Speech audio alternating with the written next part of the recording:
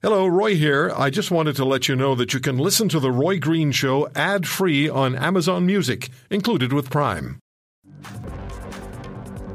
Back with my good friend Scott Newark, former Crown Attorney in Alberta, professor at Simon Fraser University, former executive director of the Canadian Police Association. And Scott and I have been talking about criminal law issues for more than 30 years, and everything I know about the system I've learned from him. So now, one of the issues we've talked about, Scott, over the years, and particularly over the last 10 years, has been not criminally responsible cases. And now there's Alek Minassian. People will remember. He's the accused Toronto van attacker, charged with 10 first-degree murders, 16 attempted murders, and he'll be having his mental competency at the time of the attack assessed prior to trial.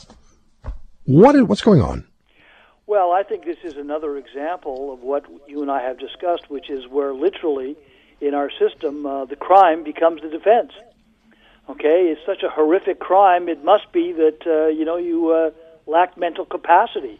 And so, as I understand it, that so far counsel for Minassian and the Crown have agreed on all the facts. The judge has said the quote trial process won't be about what he did and whether he did it. That's all acknowledged. It'll be simply whether or not he had the mental capacity as defined by law so as to be found criminally guilty.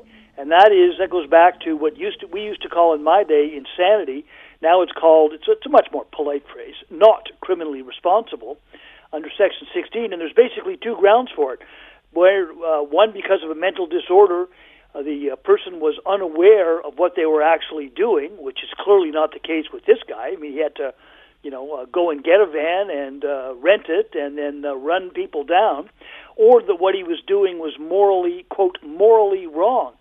And again, I would suggest that is a pretty steep uphill climb because, as I recall from this case, this guy actually acknowledged that he went and rented a van because the van would be a more effective weapon and tool that he could use to achieve his ends, and that he had to lie about it. He was asked some general questions about what's the purpose of your getting the van, and it was supposedly for moving things, which is obviously an indication that he knew that if he told the truth about what he was going to do, that the police would have been alerted, and that means that he knew that it was wrong. Okay, and he's actually, when he was subsequently interviewed, he actually told the police, and this is where I think it's important as well, too, is that he did this, he actually had a motivation. It wasn't because of simply some mental illness. It was because he belonged to this group now known as Incel, which is involuntary celibacy, an anti-female misogynist group, and he did it specifically for, quote, retribution. So I think it's going to be, and I certainly hope that is the case, very, very hard for this guy to actually convince a judge that he lacked the mental capacity to commit the crimes. Okay, so now in our system in this country, you're innocent until you're proven guilty. Correct. So Minassian is innocent, and so is everybody else until they're proven guilty. But when NCR is involved, and if you're not criminally responsible, and I guess the judge will decide that based on medical evidence Correct. And whatever they decide, then, as we've talked about it a lot in the last few years, there just seem to be more cases.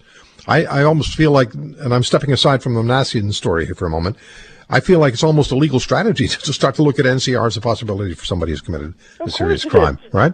In fairness, folks, I mean, I'm not real thrilled by it either, but, don't lose sight of the fact that the role of the Criminal Defense Counsel is to help their client avoid criminal responsibility for their actions. I get that, Scott, but there are also people who are really seriously mentally ill.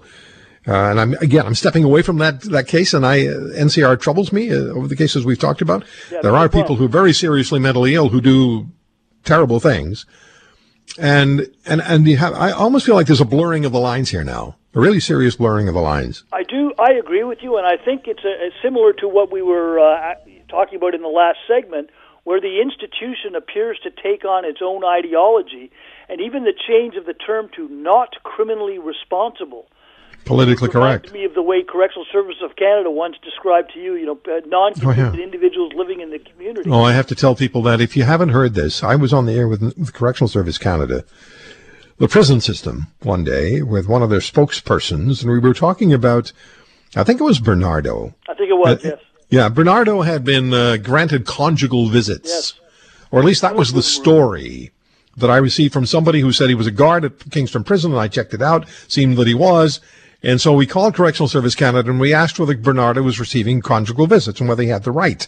And they said Mr. Bernardo has the rights that any other Canadian has in the correctional service system. And then this person said, and you're all non-convicted individuals living in the community. What? Yeah. It's the same thing with this, is that it changes over, and the determination of this individual, because they are found not to be criminally responsible, in my opinion, what happens all too often is what they actually did gets sort of put in the back drawer, and, they become, quote, clients, and they're reviewed in terms of their medical, circumstances going forward. And, well, look, there's a difference between somebody who was found, quote, not criminally responsible because they were shoplifting, and somebody who, like this guy, committed 10 brutal murders, motivated by some, goofy ideologue. I mean, well, doesn't it make life much more difficult for people who have really, and I can't judge this case. I'm not a doctor, a mental health professional, or a judge. I'm just speaking as a commentator, and I'm looking at NCR. But doesn't it create an uneven landscape for people who are really suffering and living with serious mental health issues if NCR appears to be across the board or repeedly being used when it shouldn't be, or applied when it shouldn't be? If that's the perception, if that's the public perception, I don't share your hesitation. Based on the facts and what he's admitted to, I would put myself as being fully capable of saying that he is and should be convicted of murder. Because that's what. Well, I mean, it's the court system, right? So it's the justice system. It has to be applied evenly for everybody.